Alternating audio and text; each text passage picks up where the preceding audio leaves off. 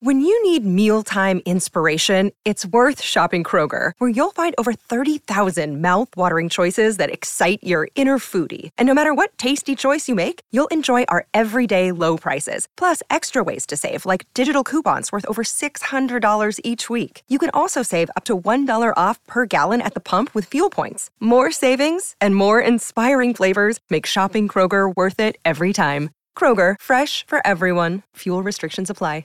The choice of a lawyer is important and shouldn't be based on an ad. If you're seriously hurt in an accident, you'll want all the money you deserve. That's called justice. But there wouldn't be lawyers if justice was easy. No, justice is not easy. It's fought for and it's won. At Brown & Crouppen, we fight for justice every day. If you want some, call 222-2222. Because at Brown & Crouppen, justice is our business. I spent 4 years in San Francisco. It's the morning after. KPNT-FM, HD2. Collinsville, St. Louis. Hey, Tanner, you got something for us? Yeah, man, we help me freestyle this song. No problem, man. One take max. You think we can do it once? Easy. Where's Coach A these days anyway? Arkansas? Come on, Andrew. Faith and hate, man. You know the worst thing about Arkansas?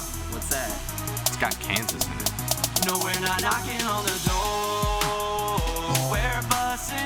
And we ain't waiting anymore to be champions. Gotta win, gotta fight, yeah. This is Missouri, we ain't taking our time. Oh, we in a hurry. Screw red and blue. We are Mizzou, we are Mizzou. So who you? Hey, Kansas, learn your place. Rock chalk, yeah, how's the taste? Cause it must be hard to sing when Radcliffe throws down in your face. Say your grace. Suit and tie. Cause you'll be sorry in this title race. We welcome rivalry, but they're too scared to come back to our place. Doug, you like this? No. We're marching straight into I'm just gonna get into it. top 22. Welcome back to TMA from the Michelob Ultra Studios. If you're watching on YouTube, you'll notice James Carlton has replaced Ken Strode. This segment with Gabe DeArmond brought to you by James Carlton of the Carlton State Farm Insurance Agency. Doug, his number is 314-961-4800. Or you go online at carltoninsurance.net. Morning, James. Good morning, gentlemen. How we doing? Heck of a little video you put together last week. Oh, I did nothing. KG just texted me, I'm on my way. I'm like, okay. Oh. And I shot a little B-roll there. And Yeah, me, you, and Doug were supporting you guys actors. gave great takes. I had a very limited role, but kudos to KG on that. But, I mean, Jackson's the one who, with a cigar, was grinding on the loins of... He probably could have grinded a little more, Jackson. I think there was a little COVID, little barrier there. Mm-hmm. During, when Brady fumbled on 3rd and 6 there, I was thinking to myself, if I just grinded on KG a touch harder, maybe Connor Tollison doesn't legal snap earlier. Let's get the perspective of the great Gabe DeArmond of PowerMizzou.com with us every Monday here on TMA. Brought to you by the great James Carlton of CarltonInsurance.net. Doug, everybody's great. Morning, Colonel. Yeah. Hey, guys, that was not my intro music to which I'm accustomed. I am appearing under protest solely because James is in studio. Wow. Otherwise, you would have hung up. Gosh. He's a Tina guy. Yeah, He's a Tina guy? James has saved the segment. I don't know about the rest of y'all, but we'll see how it goes. Oh. Well, I know you came on wanting to talk uniforms, but we want to get away from that and talk about why Missouri didn't try a fake punt on 4th and 32. Wait, is that a serious thing? Yep, sure is. Clip that off. According to who? Well, Ken Strode works on the show. He is here and there, however, and unfortunately, he is not in the studio at the moment, but in the 7 o'clock hour, he was, I think, serious and adamant that they should have gone with a fake punt on 4th and 30. All due respect, please pass along my input that is the worst football idea I've ever heard. If you want to actually just punt, I'll listen to the argument they should have just punted on 4th and 32. That's fine. But a fake punt is, I don't know, man. Well, you put Burden out there and you throw in the ball. Or speed option. Yeah, what about the fullback guy? Yeah, could get a couple. All right. Just break a tackle. Do you remember Ron Janes? Oh, sure. Yeah, he could have broken free on that spot. Yeah. Colonel, so much to discuss regarding this game. It sounds like you're in lockstep, though, with Iggy, that you think the fake punt was the miss on 4th and 32. Obviously. Actually, what about, I don't remember exactly where they were on the field, but what about a 91-yard field goal? Doug, what about that? Yeah. Nobody's talked about The that wind yet. was blowing with them. You never try. Yeah. You got to take your chances. You can't leave that out there. Colonel, I read all of your stuff and Gerard's stuff on PowerMizzou.com. One of my favorite things every Monday is the 10 thoughts and then some for Monday morning. And I thought you summed this up pretty well for where most Missouri fans are, is that they were playing with house money going into the game, and so a win would have done a lot more for the program than a loss did damage to the program. And I'd like you to expound upon that which you wrote this morning on Power Mizzou. Yeah, I mean, look, I do understand in the immediate aftermath, when you're up 22-7, you should win the game. You're in the game with the top, 10, 15, whatever you think LSU is in the fourth quarter. You know, you've got the lead with 6 minutes left. It is a missed opportunity to have not won that game. There's no question about that. So I understand the frustration of losing. But big picture, I thought best case scenario for this program after 6 weeks was 5-1 with a win over Kansas State and a competitive loss against LSU. That's where they're at. You know, now I understand 6-0 was within their grasp, and it was a little bit of a frustrating day. I mean, your offense gave you a big lead. Defense couldn't hold it. Your offense got the lead back. Defense couldn't hold it. And then you lost the game on what I think that if you change one play in that game, to me, it's the snap infraction on 3rd and 1. Yeah, Doug and I were talking about that as well. I mean, I couldn't agree more. And the issue with that, because I know a lot of people don't watch as intently as you know, hell, all of us in the studio, actually. Plowhawk, you watch a lot of Missouri football, and Gabe, obviously, it's your job, and James is in here, and Doug and I. The issue with that, if it's a one-off, you go, oh, that sucks. What terrible timing for that to happen. But it's not. It's his 4th one of the year. If I said at the beginning of the season, I'm going to set the over-under on snap infraction penalties at 1.5, I think most of us would take the under, right? I mean, it happens once. I mean, hey, weird things go on. Okay. But, and I forget if it's 3 or 4, but either way, it's way more than it should be. And in that position, it reminded me of the false start penalty at the half-yard line against Georgia. It's literally the one thing you can't do, because so many people in hindsight are saying, well, why didn't they just run the ball on 2nd and 1? And that's fine. You could have run the ball on 2nd and 1. But throwing a pass on 2nd and 1 was not the problem. That's actually a great time to throw, because if it is batted down or incomplete or whatever, you've got 2 more plays to get 3 feet, and no big deal. Well, as soon as you turn 3rd and 1 into 3rd and 6, it's a whole different thing. You can't run on 3rd and 6.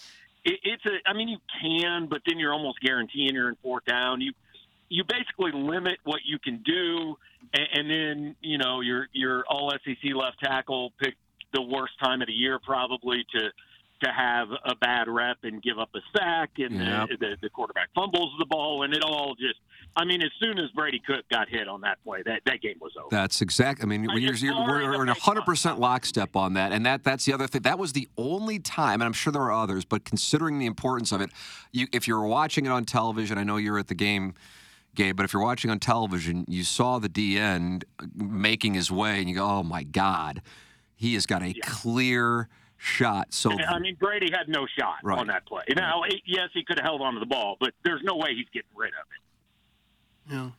We heard Brian Kelly say that his LSU team was motivated by the fact that Mizzou scheduled him for homecoming. Did you have a chance to tell him that he's bat crap crazy?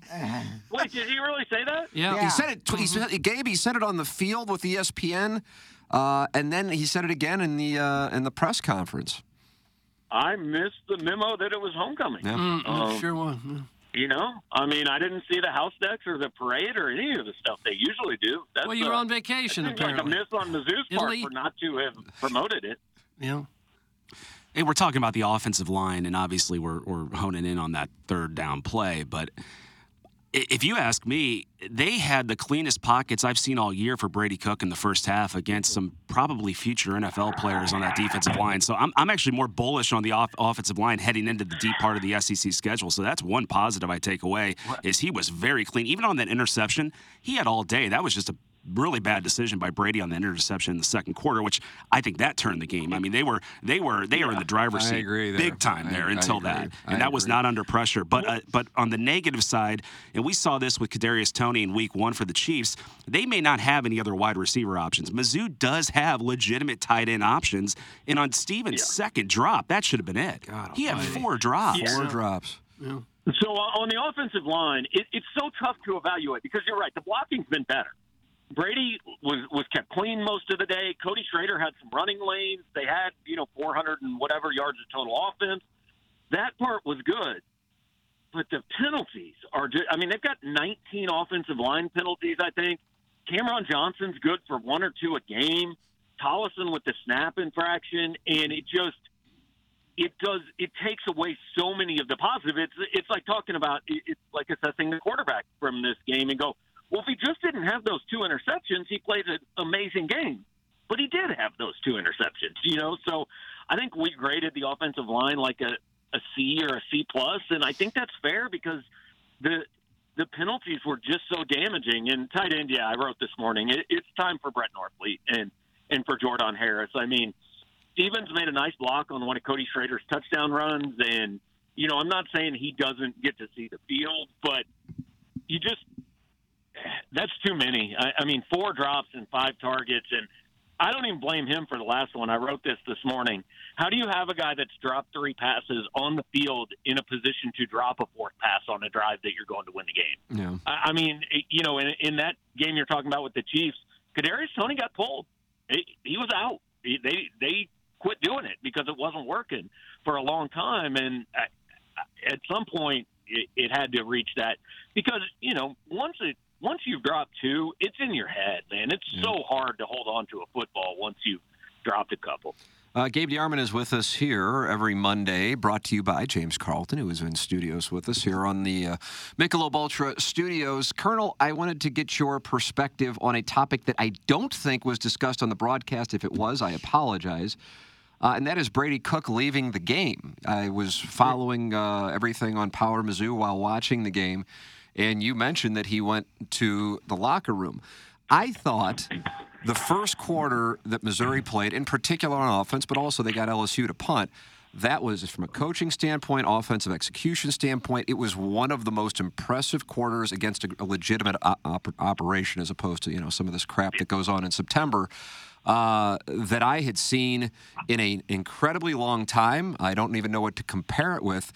And I thought the Brady Cook that we saw the rest of the way was different than what we saw in the first quarter. And that's not chastising Brady Cook. I'm asking about his health because you noted that he went to the locker room and then returned, but I don't believe that was mentioned on the broadcast. Do you have any idea what happened and what play caused it and what they were concerned about? None. And we're not going to really get an answer. We did ask Eli about it after the game, and he said, he went in and got checked out. He came back. They said he was fine, and I don't really know more than that at this point. And he's probably not going to tell us because they don't tell us what's wrong with the quarterback, right? He played last year with a torn labrum, and they never told us. Connor Bazelak could barely walk, and they just told us he was fine. So we understand that we're probably not – maybe he tweaked the knee. Some people said they thought they saw him kind of working his arm, working his shoulder. I don't know what happened, how big an effect it had on the game. A lot of people blame the third quarter lull on, hey, they got more conservative or something was wrong with Brady. Well, the truth is they had 3 drives in that quarter. One of them resulted in a missed field goal, and they only had to attempt the field goal because of back-to-back drop passes. The second drive was a 3-and-out, and the third drive they had a touchdown. I mean, they should have had 10 points in that quarter. So I don't think the offense was that bad. Then he leads them down to the go-ahead touchdown drive with a couple of really nice throws in the fourth quarter. So I don't know. I mean, was he exactly the same quarterback in the second half as the first? Maybe not. But I didn't watch that game and think this is a guy that's hurting them or this is a guy that shouldn't be out there. I agree with that. He just wasn't as good as he was in the first quarter. And again, I want to make it clear. I thought as far as coaching goes, I mean, if you want to point to reasons Missouri lost that game, I'm just not going to come up with coaching. And you come out and lead 22-7 and play the way they did for a quarter and a half in a big game, your coach has done his job. That's how I felt about the Kansas State thing. Obviously, had the delay of game debacle, but I thought, again, it shows progress. You saw what was going on. I just thought that they weren't calling the same game, or he wasn't executing the same passes that he was in that first quarter. And I didn't think it was necessarily because LSU had shown that they could stop them so much as Missouri had hurt itself, certainly with penalties. There was two plays, I think it was, Gabe, before the interception, where Luther Burden was kind of an option. I don't think the play was called for him out in the flat, and he just overthrew him just over his head. And not to say it would have been a big game. He was under a little pressure on that play. I remember what you're talking about. And then I think the next play or two plays later was the interception. So I just wonder if something had happened physically on a run, or he'd gotten a hit. And then that also led to them calling a game that was a little more conservative, or him just not being as comfortable going downfield because he just wasn't feeling right. That's why I'm ISOing in on it, just because it wasn't brought up in the broadcast. But your observation in covering the game was that he did go to the locker room. So I would imagine a lot of fans aren't aware that he wasn't the same guy, at least in some capacity, because they were concerned enough to take him into the locker room. Yeah, and then, again, it's where we've been the last couple of years. Hey, if he's out there, then they consider him the best option, and you go from there. And like I said, I mean, we're not going to get a straight answer about what happened, which is fine. I'm not complaining about that. I get it. You don't want to tell Kentucky, hey, this is where Brady's hurt. Right. Maybe go after him there. So it's fine. But I don't know. I didn't think it had a major impact on the game. I just thought Missouri put itself in some bad positions with penalties and drops. And I thought that was what stalled the offense out more than, the approach or what Brady could or couldn't do. Hey, Gabe, after last week's game, I know you're out of town, but Eli was asked about Marquise Johnson, and his, I think, direct quote was, "We need to get him the ball more." He had 13 snaps on Saturday. Jackson always likes to talk about how he can take the top off. And in the second half, it looks like LSU made some pretty good adjustments on Luther Burden, whose second-half stats were night and day compared to the first half. Why is Johnson not on the field more if he's the kind of guy that can distract the defense and at least get that attention downfield? Well, here's the thing. When you put Marquise Johnson out there right now, everybody kind of knows what he's doing, right? And they need to find some different ways to get him the ball so that you don't just go, hey, 17's on the field, watch the deep ball. But that's been his main thing. And at wide receiver, honestly, I mean, Burden's leading the country in receiving. Theo Weeks has had a good year. Mookie Cooper is having by far his best year.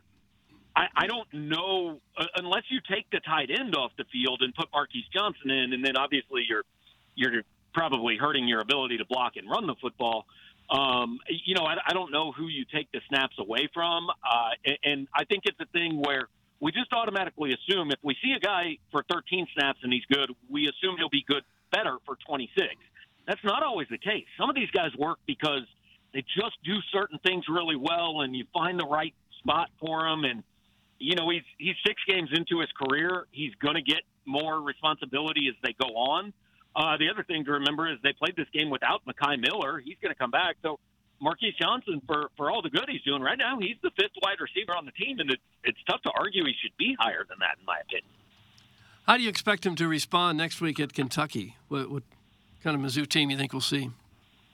Yeah, I mean, I thought I was impressed with the fight and the toughness they showed. After you fall behind in that game, it would be easy to say, well, gave it a shot and we're done. But they came back. They took the lead again. They just didn't quite make enough plays in the end. I don't look at this as a team that I think LSU is going to beat them twice. I mean, they may lose against Kentucky because this is a very evenly matched game. But I would expect Missouri to play well. Mm-hmm. Despite the uniforms that they wore Saturday? Sorry, dropped out there. Anybody seen it? Yeah, I just like to see gold pants is all. But yeah. I know that's important to you as well. I know it's important to you as well. That's why I bring it up. It is. It's a big deal. Colonel, in reading what you wrote this morning, I think this is a fair assessment. And I actually share your thoughts on it, which I know will sound crazy and Homer, but then the second part of it will sound, I'm anti-Mizzou. So it's great. I'm reaching both fan wings of the fan base of our audience by being either pro-Missouri or anti-Missouri for hardcore Missouri fans. I could see them winning any of the 6 games remaining. Yes, I include Athens, Georgia. I'm not expecting it, but I could see it. And I also could see them losing any of the 6 games they have remaining. And you wrote that, and I share that opinion. I think it's a wide delta. I expected them to be at worst 4-2. So this whole thing about they're 5-1, I mean, that's great. But what else are they supposed to be? 4-2, 5-1, or 6-0 are really the only choices if you're going to have a serious conversation about a football team in October around here. But now you have the games that would feature a lot of toss-ups where they're going to be either single-digit favorites or single-digit underdogs, minus, I think, Georgia. Otherwise, I think they're going to be single-digit favorites or single-digit underdogs. I think this team has 9 to 10. Well, no, I'm sorry. I think they've got probably 5 or 6 swing games on the schedule total. They're 1-0 so far. Kansas State was a swing game. Right. LSU wasn't, because in August nobody expected them to win that, and nobody expected them to lose any. You knew they were going to be 4-1, and the K-State game would determine 5-1 or 4-2. From here on out, Kentucky's a swing game. South Carolina's a swing game. Florida's a swing game. Tennessee's a swing game, and Arkansas is a swing game. What you do in those 5 games, I think the ceiling for this team is 10-2, because even if they do, and I don't think it's impossible that they win at Georgia, but it's unlikely. But even if they win that, they could win any game on their schedule, but they're not going to win every game on their schedule. And they could lose any game on their schedule, but they're not going to lose every game. So I think the floor is realistically probably 7-5. The ceiling's 10-2, and there's obviously a huge difference in those two things. And if you start out 5-0, there's no way to look at 7-5 as anything but fairly disappointing. So obviously you want to get past that. I said this morning, I think they're probably an 8-win team. I think 9's more likely than 7. But if I had to pick, the record down the stretch, I'd go 3-3 in the last 6. And I don't know which 3 would be on either side necessarily. You surprised at all how well Cody Schrader has played? I know he had a big career at Truman State, but I don't think anybody expected a whole lot of him at Mizzou. And he's one of the leading rushers in the SEC. Yeah, look, I've been right there with the people trying to say, hey, this is a really nice story, but you just can't be a good SEC team if this is your number 1 back. And I'm wrong. The kid has worked his butt off. He has done a great job. I mean, he's good for 1 carry a game that you go, oh, man, that kind of turned things around. He had a 52-yarder on Saturday. He also had the 21-yard touchdown, but he's going to give you at least one play that really kind of flips things in your favor. And he got, I think, 63 of the 71 snaps at running back on Saturday. So he's the guy, no question. Yeah, he's really been pretty remarkable. He just doesn't look the part, really. But I guess he's faster than what we think, and must be very strong because he's not a big guy. He's got 2 things going for him. He's really decisive. He doesn't dance. He goes. And sometimes that means, hey, he runs into the left guard and it's only 3 yards. But sometimes that's the best you can do out of a play. 3 is better than -3. The second thing, he's got really good vision, I think. He sees the hole and he knows where to take the football. And that's an incredibly underrated. I think it's probably the most important thing for a running back because, everybody's fast out there. Everybody's strong. But you've got to be able to take the ball and either know where the play should go, and if that's not there, know where the play can go if your initial hole was plugged. Gabe DeArmond, brought to you by James Carlton of the Carlton State Farm Insurance Agency. Colonel, before we let you go, tell us about that Ryder Cup experience in Italy. Yeah, it was. I would highly recommend anybody that likes sports. But if you like golf, it's unlike anything else, right?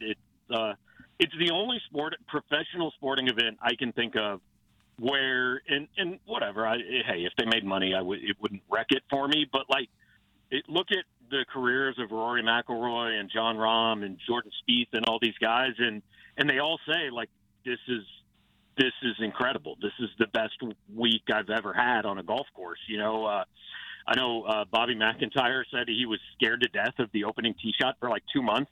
He said he was almost in tears on the driving range. He was so nervous about it. And I like a golf tournament where they cheer for bad shots. Like there are European fans yelling, "Hit it in the water." Yeah, I like that. I like that. That's great, man. Yeah. Like that's like a real sporting event. We don't have to be polite and clap all the time. I mean, they're hazing the Americans and singing songs. It was absolutely an amazing experience. Yeah. You were over there for like 2 weeks, about 2 weeks, maybe like 11, 12 days? Yeah, I was gone for 12 days, and you know what? Amazingly, Power Mizzou is still standing when I got back, and I don't know. I'm not sure anybody really needs me, to be quite honest. Are you thinking about shutting her down? I'm considering booking a flight and just cashing the checks from somewhere else, but we'll see how it goes. Gosh. How about that? Breaking news. Yeah, that's our lead. Yeah, we buried the lead. Gabe, welcome back to these United States of America, Missouri and Kentucky on Saturday. Colonel will be with us on 101 ESPN on Friday, and, of course, every Monday on TMA, brought to you by the great James Carlton. Thank you, Gabe. Have a good one, guys. There he is, thanks, the Colonel. Gabe. Not as enthusiastic about the fake punt ideas I thought he would be. Yeah. Well, we can get him away from talking about the uniforms all the time. He's really pretty knowledgeable. Yeah, he knows his stuff. You could tell he wanted to jump on that opportunity, but he did. Controlled himself. So he could go on for 20, 30 minutes. I guess. We have emails, Exactly. Got things to get to. Doug, I'm sure you're disappointed in hearing this, but after I got back from that game on Saturday, I rewatched that game on Saturday night. Did? Yeah, I know you're The probably whole disappointed. thing? Yeah, it's pretty quick when you're fast forwarding through all the stoppage. But anyway, here's a few other thoughts I'll leave you with. Oh, wow. James, this is the first time I've ever seen anybody in the studio with notes. This is uncomfortable. Coming out of the you wanna second head down half. to balloon party? Coming out of the second half, they get the ball. They can set the tone, right? Mm-hmm. They get stalled, miss the field goal. I still don't know what happened on that field goal. It wasn't tipped, I don't think. But it was don't believe that it was. It was called blocked, but it wasn't. Harold Perkins Jr., they said he got his hand on it, but then they showed the replay, and he didn't. I don't know what happened. So that much. Because it was so short. He didn't hit it. Was weird. He didn't hit it flush. No, he didn't. I saw him barking, Jackson. You're right at the holder about the laces, and then LSU misses a field goal after Daniels goes down on that weird late hit, and Mizzou has all the momentum in the world, and then they go 3 and out. But there's a face mask, a pretty obvious face mask. Wouldn't you agree? Yeah. I mean that changes the tone of that drive. On Cook. Yeah, on Cook. Yeah. And so now they're punting the ball, and then it's all hell breaks loose for LSU. And then Tim mentioned this morning. I mean, the play of the game, 3rd and 9 on their own 9. Oh, that was it. God, that was it. And they had him, and Daniels just does a great job stepping up. And Is that where he leaped over the offensive line? No, he got enough. No. I mean, he might have been snapping it close to their end zone. Yeah. Oh, yeah, he escaped. They had him in the back. It was 3rd and 9. I'm saying to my wife, and I doubt my sons were listening, but I said, this is it. I mean, this is it. You stop them here, you win this football game. Mm-hmm. This is it. Yeah. And they got pressure on him, but it's almost the worst thing that you can have happen with Jane Daniels, getting pressure on him, because then he escapes. I mean, he's like Michael Vick or Lamar Jackson. 100%. That's exactly right, Doug. I couldn't agree. It reminded me of Michael Vick on Madden. Mm-hmm. It's like you just can't stop him. I don't know how Florida State held him in check. You know what I mean? In that second half, for sure. Super fast DNs that'll probably go on the top down. That's the only way you can control. I mean, that is.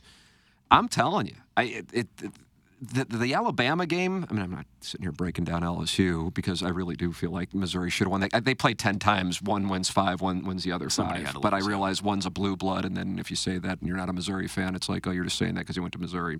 F off. The Alabama thing is so weird this year because Alabama doesn't score points. And so what's going to win out when those two meet? Because it probably will determine the SEC West. And LSU has nothing but home games the rest of the way, -1.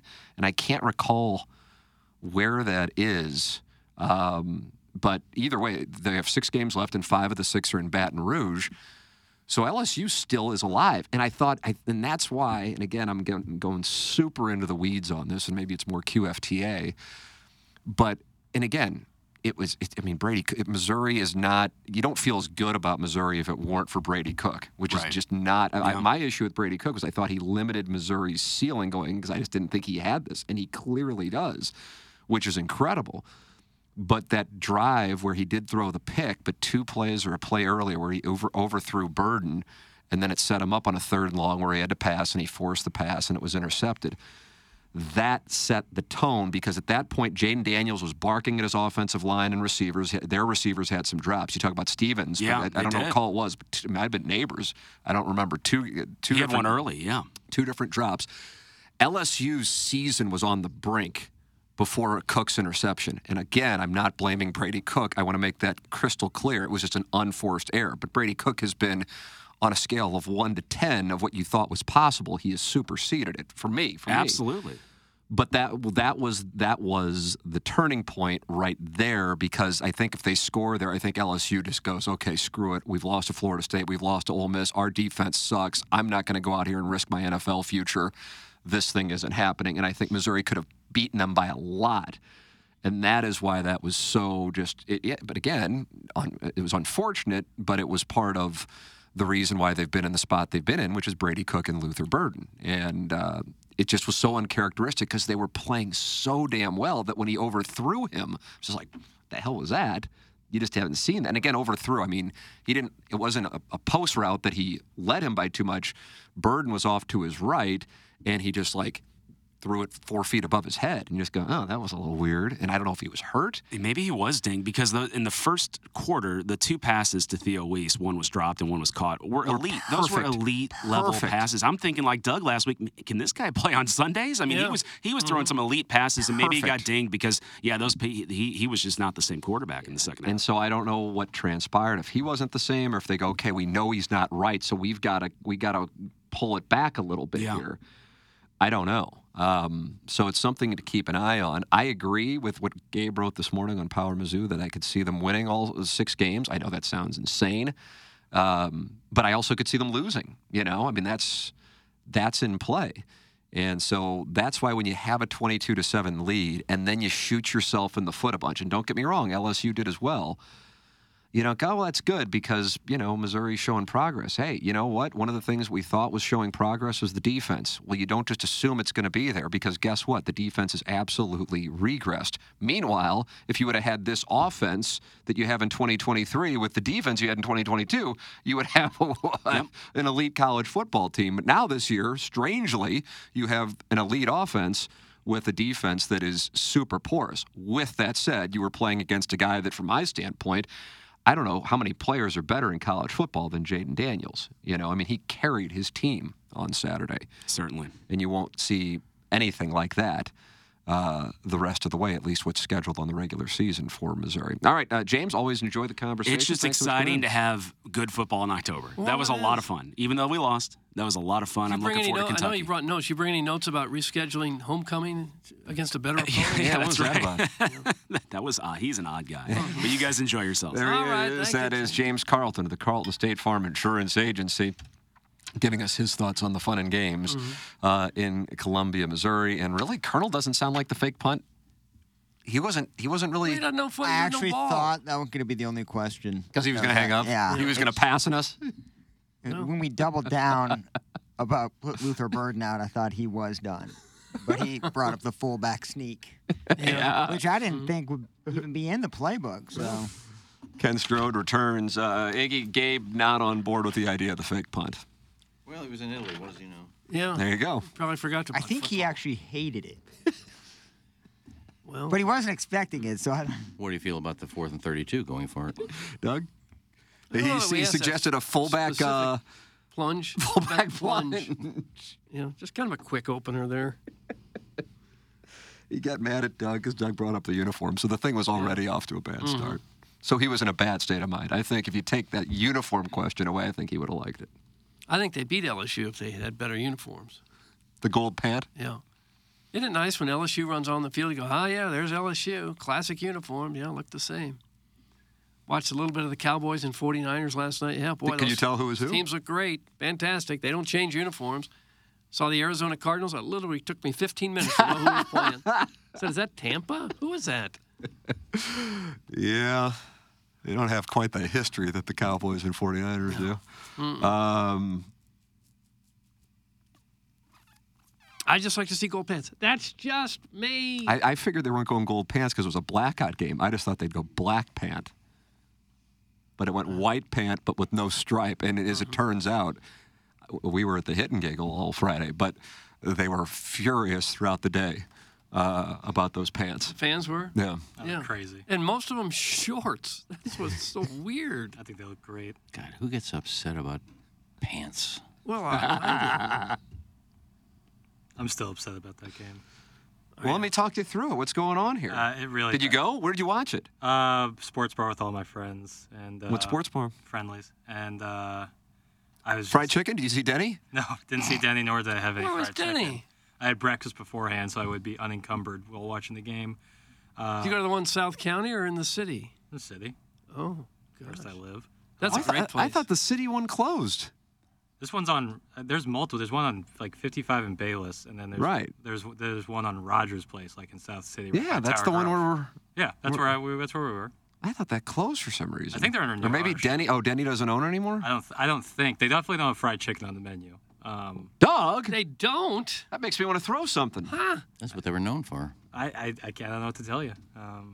Still cash only. I don't know. We had a heck of a foot fetish Friday there one. We did. Yeah, the pool tables are still there. Foot fetish Friday. Yeah. And Nicki Minaj mixed fusion Moscato. That's what people were drinking. And it was really a lesson to me that I need to lower my emotional investment because a loss like that in October shouldn't get me that upset. But I was in a Really? That sounds like we need to. It sounds like we're gonna have a big balloon party. I didn't realize that you were like despondent. It was like a beautiful fall day as I was leaving.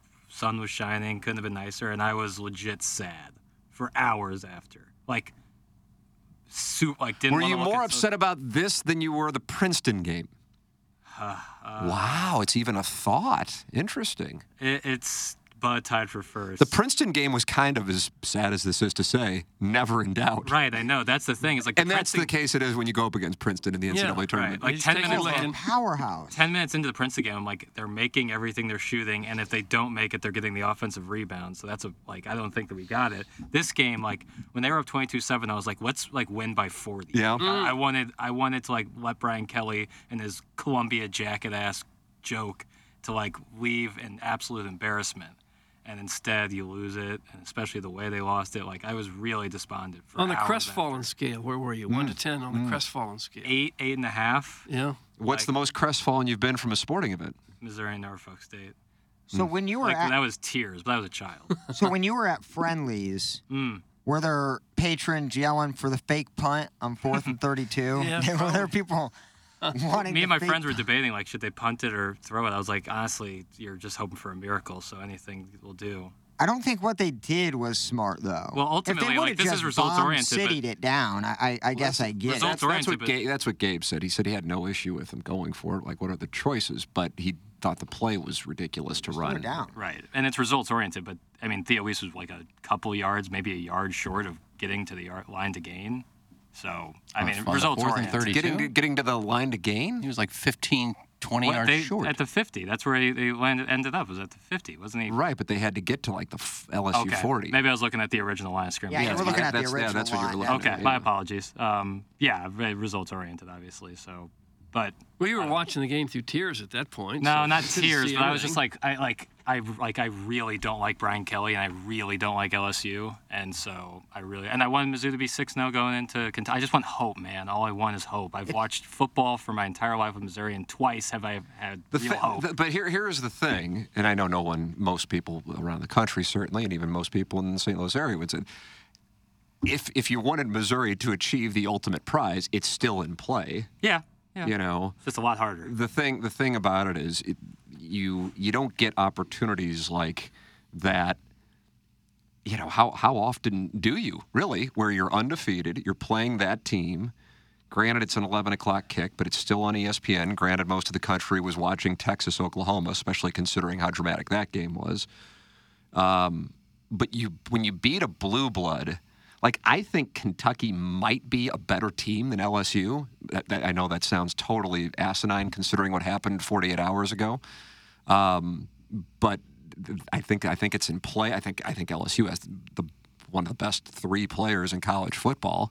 And if he is able to be healthy the rest of the way, they're going to be dangerous in part because of who they have left.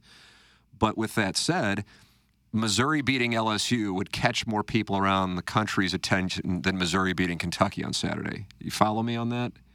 Right. You see what I'm saying? Because so much college football is about perception and blue bloods, even though you don't necessarily usually know who the players are. They usually change every other year. Jaden Daniels being an exception, Iggy's guy, Caleb Williams being an example. But for the most part, you're starting to see that now with what you have with Brock Bowers at Georgia and the attention he's getting. But for the most part, you're playing the program's heritage versus the actual players.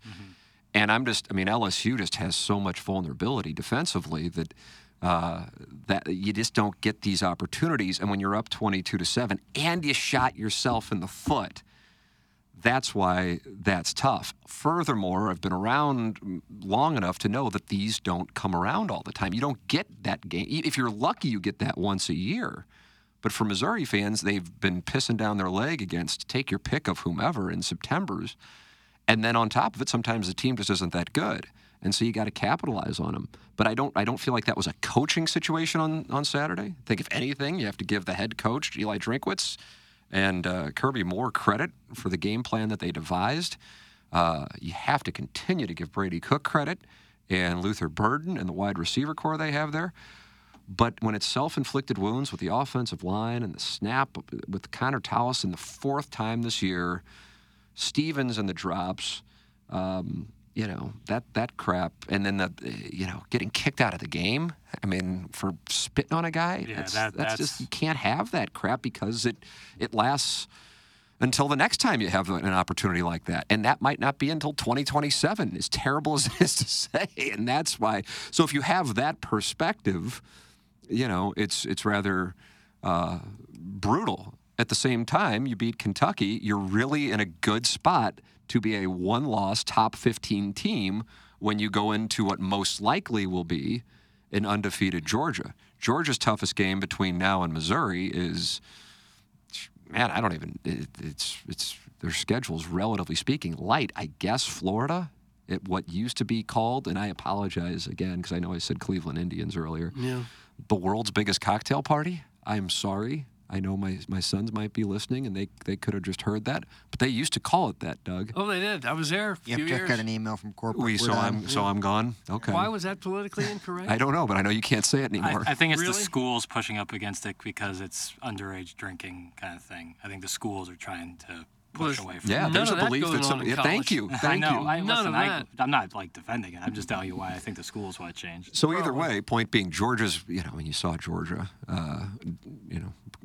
come back to life for the first time since skull-effing TCU earlier in the year in the national championship game by just skull-effing Kentucky. Poor Kentucky was on the receiving end of Georgia going, okay, it's time for us to play. Enough screwing around with Auburn and South Carolina. So if they're still in that mood, it doesn't really matter what Missouri does in Athens. And it probably doesn't. Missouri beats Georgia in Athens, 5 out of 100 times, and that might be high. But, hey, if it was the Georgia team that played against South Carolina or Auburn, they're vulnerable. And I still think Missouri can play with anybody who's left on their schedule. But the thing is, I could also see them losing to everybody left on their schedule. So it's a wide delta. Yeah, that punt wouldn't even have happened if, let's not forget, Mevis had I think it was a 50-yard field goal, which he usually makes more than half the time. For some reason, left like 20 yards short. Yeah. It looked like a push punt. I think the holder, it looked like from what I saw, turned the laces out like right at the very last second, and I saw him and Mevis have a conversation on the sideline afterwards, so I think there was a hold problem on that one. Scott Trinkle-Ballsack with a great observation here. I forgot about this part. They nearly got the miracle when Jaden Daniels fumbled, but then recovered his own fumble. Remember that? Oh, Darius Robinson had him. It got a terrible bounce. If it bounces Doug, watch this. I see that. Could have been a Missouri touchdown. Yes. It bounces the other way. Scoop and score, or if you just pick it up there, you're like on your own 45-yard line with a chance to tie it up. Oh, my God. Well, I'm less concerned about Mizzou than I am about Jackson's mental health. If he's at an 8.5, well, the good news is he's got balloon party coming up, so they'll be supportive and they'll carry him through it. They usually advise medication at a crestfallen 9. Yeah, I know. So you're close. Getting close. You need to pull yourself up by the bootstraps. Game Saturday's in Kentucky, right? Yeah, in Lexington. Night game. I guess Kentucky would be Can't wait to watch that. 4.5-point favorite, probably. Plowhawk, you gonna watch it? Hell yeah. Okay, all right. I couldn't tell if you were being facetious. Let's go Wildcat. Oh, no! Oh, come on! I won't stand for that! I'm kidding. I don't like Kentucky. Why would you say that? It reminded me of the game we watched at Tim's house. Oh, poor Gangster Pete. Yeah, Gangster Pete really. Well, you talk about a crest. He was close to I don't know what. I don't even know. That's the thing. Now I'm still invested. But if they lose to Kentucky, then it's like, okay, there's really now you're just jacking around for the exhibition games. Yeah, and it's just like. I don't think they beat Kentucky. I think they do. But Surprise. I think they get rolled by Georgia, though. Well, that's not a controversial No, opinion. but I think that's the only loss they have coming up. So you think they go 5-1? Wow. So. Good for you, Plowhawk. 10-2. I don't think Kentucky's as good. Tennessee's certainly not as good. I think you could put a ton of points on Tennessee. Georgia, you get routed. South Carolina is okay at best.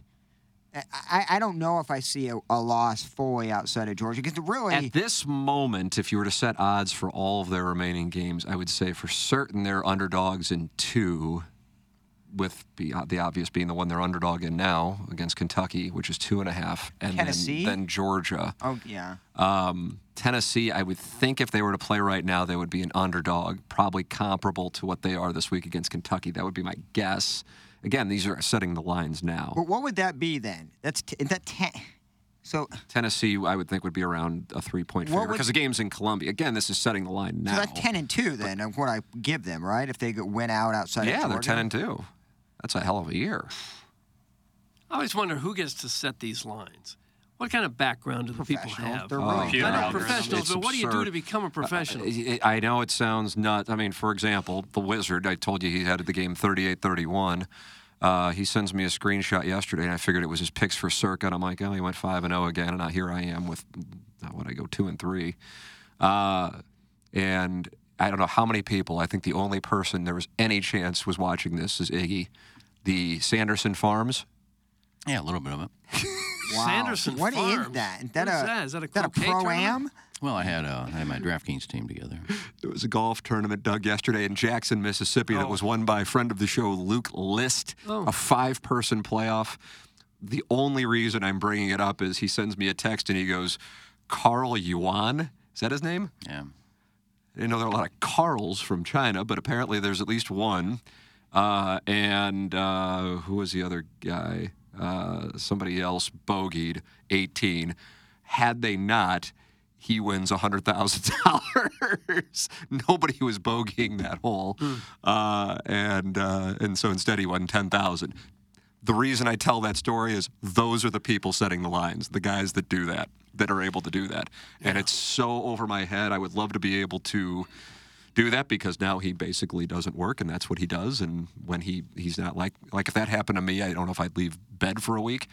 For him, he's like, "This sucks. What a bad break." And then he's like, "But I'll go win $100,000 here in the next, couple months," because they're able to use the math, and the math is accurate more often than it's not, to say the very least, and it's so precise. And then once they set the line, then they pay attention to where the money moves, and in particular, the people who they know are betting. But at this point, the people who have the money to move the lines have people who work for them who place the bets. If you read the Billy Walters book, he talked about that, so that they're not detected by the casinos. Runners, as they're called. Yeah, but still, the line doesn't affect whether that ball that Daniels fumbled bounces to the left or to the right. There's so much that happens. It's got nothing to do with where the money went or anything. It's just stuff happens. Well, I guess lucky. I mean, I had 2 lucky bets this weekend that I won. I had LSU -4, pick 6. So I backdoor cover that, and then I don't get the overline in the USC game unless it goes into triple overtime. And it did. Yeah. Pac-12 late night. Brian Kelly was not happy that his player took it back for the pick. Oh, is that right? Yeah, he said he had a conversation with him. They wanted him to just sit down, grab it and slide. I agree with him on that, actually, as weird as that is. It goes against your competitive instincts as an athlete. And he also caught it at the 15, right? Yeah, it would have been. He was just a natural motion. Right. By the time he realized he was probably already in the end zone. Brian Kelly had to bitch about. Yeah, something else we didn't talk about, unless you talked about with Gabe. I didn't hear it. Why are you kicking a field goal in the final play of the game? We cut it to 7. What are you trying that for? So you need a miracle either way.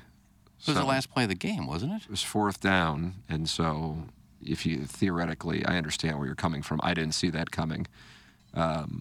but then you got to get the onside kick, and then you have a Hail Mary. No matter what, you have to have a Hail Mary.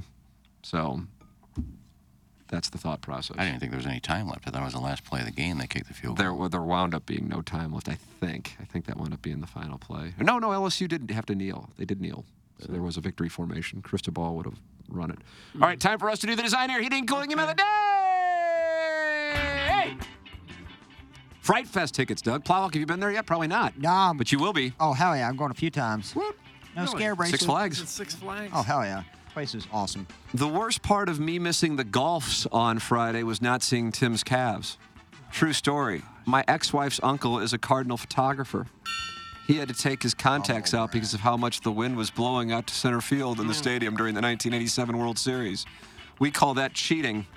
So Iggy owes Doug a milkshake and an apology. Feels like it. Back to the hit and giggle. I finally made it, but everyone was gone. Well, except for a tall drink of water working on his short game.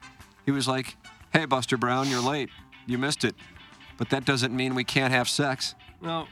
I was like, "I came for golf, not fooling around." And he just smiled and said, "Don't worry, give me 5 minutes and you'll be telling everyone about how you came, dramatic pause, late." What? And that is the story of how I knew Doug was the one. That's from Chief Spread Eagle. Chief Spread Eagle. He's new. Brady, come here real quick. I want you to go in that tent over there, and I want you to put on a punter's jersey. We're going to run a fake punt play on 4th and 32. I saw this play in D2, the Mighty Ducks. We're in the gold medal game of the Goodwill Games. Coach Bombay had Russ Tyler, the troubled inner city youth with the nastiest knuckle puck this side of mighty Mississippi, put on Goldberg's jersey, skate down to the other team's blue line, and set up for a game-winning slap shot knuckle puck. Iceland never saw it coming. Yeah, I know. That was a fictional Disney movie, and this whole idea sounds like something a very successful radio personality / St. Charles Bowling Hall of Famer would have come up with during a senility and syphilis-driven rage jerk session after collecting his winnings in a bet that his glass-installing wino boyfriend backed him on. But I want you to get out there and do this, son. The state of Missouri is counting on you. Now hurry up. I got a helicopter to catch. Yo, Pop, you want to come out here? That was his name right there at the end? That's correct. Yo, Pop. Yeah, we did. You want to come out here? He's new. We did win $100. Did you get paid? You and KG and O-Town had a bet? Yeah. He pay you? Nice little note, too. Well, Cletus kind of wussed out. Cletus only won 100. I said, we'll go 200.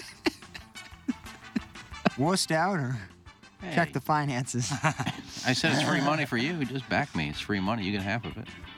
But if he loses, he loses 100%. And you never lose anything. Free money. I give him the option. With these pretty sure bets, he can make some money. Cletus calls Mark Hanna, "Hey, I got free money." Let me run this by you.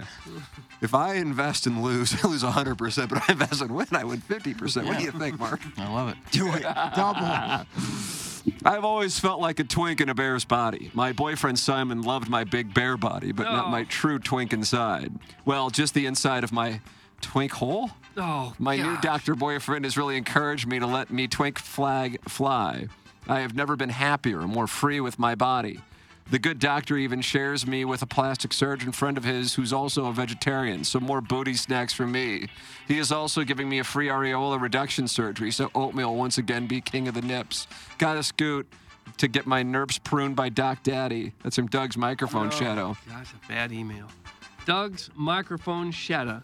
And finally, ours is the type of presentation where a handsy old man with a Gatorade bottle full of wine feels free to drop in at any time and hang out in the line of fire on the driving range to retrieve Pro V1 supplied by his bi-curious male playing partner for a long drive challenge by a senior citizen radio host that ended up covering thanks in large part to the heavy tailwind, but also the words of encouragement from a Bibleless married work associate who used to have a cardboard cutout next to the old man's bibless married. I was like, this is bibless married work associate who used to have a cardboard cutout next to the old man's desk, but they took that away, so he replaced it with a sticker that you can't really tell it's her. Yeah, we all know that. What are you telling us that we don't know? Wow. Let's say you went to Brown. You were traveling on the team charter, pounding mixed fusion Moscato with Nicki Minaj, Taylor Swift, Kurt Cobain, Tupac Shakur, and Biggie Smalls. And you were facing 4th and 32 down 3 with a minute to go. And you had a former 5-star recruit who played quarterback in high school, and aside from having 140 receiving yards in each of the last 3 games, probably went under the radar in the opponent's scouting report. Is that a new report?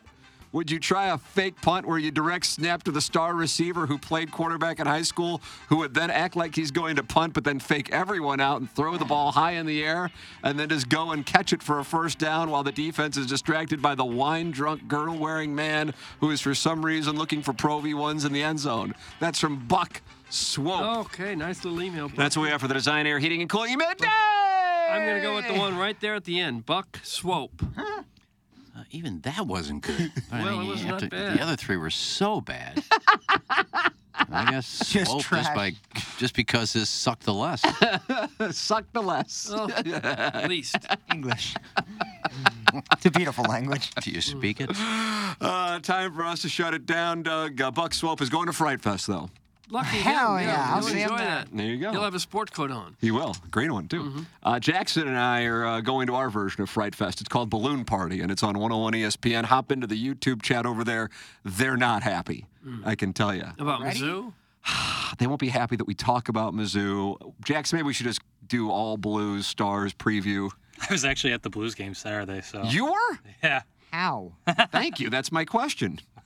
What I guess we'll get to it on the other I side. agree. on That's exactly my follow-up. You got a There's lass two. taking you to a Blues game. Right? You're going out with a Blues girl. It had to be. That's the Oh, only, my God. Oh, that's shove. True story. that is the only way you go to an exhibition game if a girl went with you. Correct. And I don't blame you. There's other reasons, but you'll hear it. Oh, on Balloon. Yes, Wow, you yeah. just got better at teasing. I can't teaser. wait to hear the answer. All right, and well, Jackson's despondent, so the texters on 101 will lift his spirits. Jeremy Rutherford at 10:45. Time for us to shut it down. For the Plow, for Action Jackson, for Kenneth Strode, from over the Kevin, for Douglas on Vaughn, and Tim McKernan. This has been Morning After from the Michelob Ultra Studios.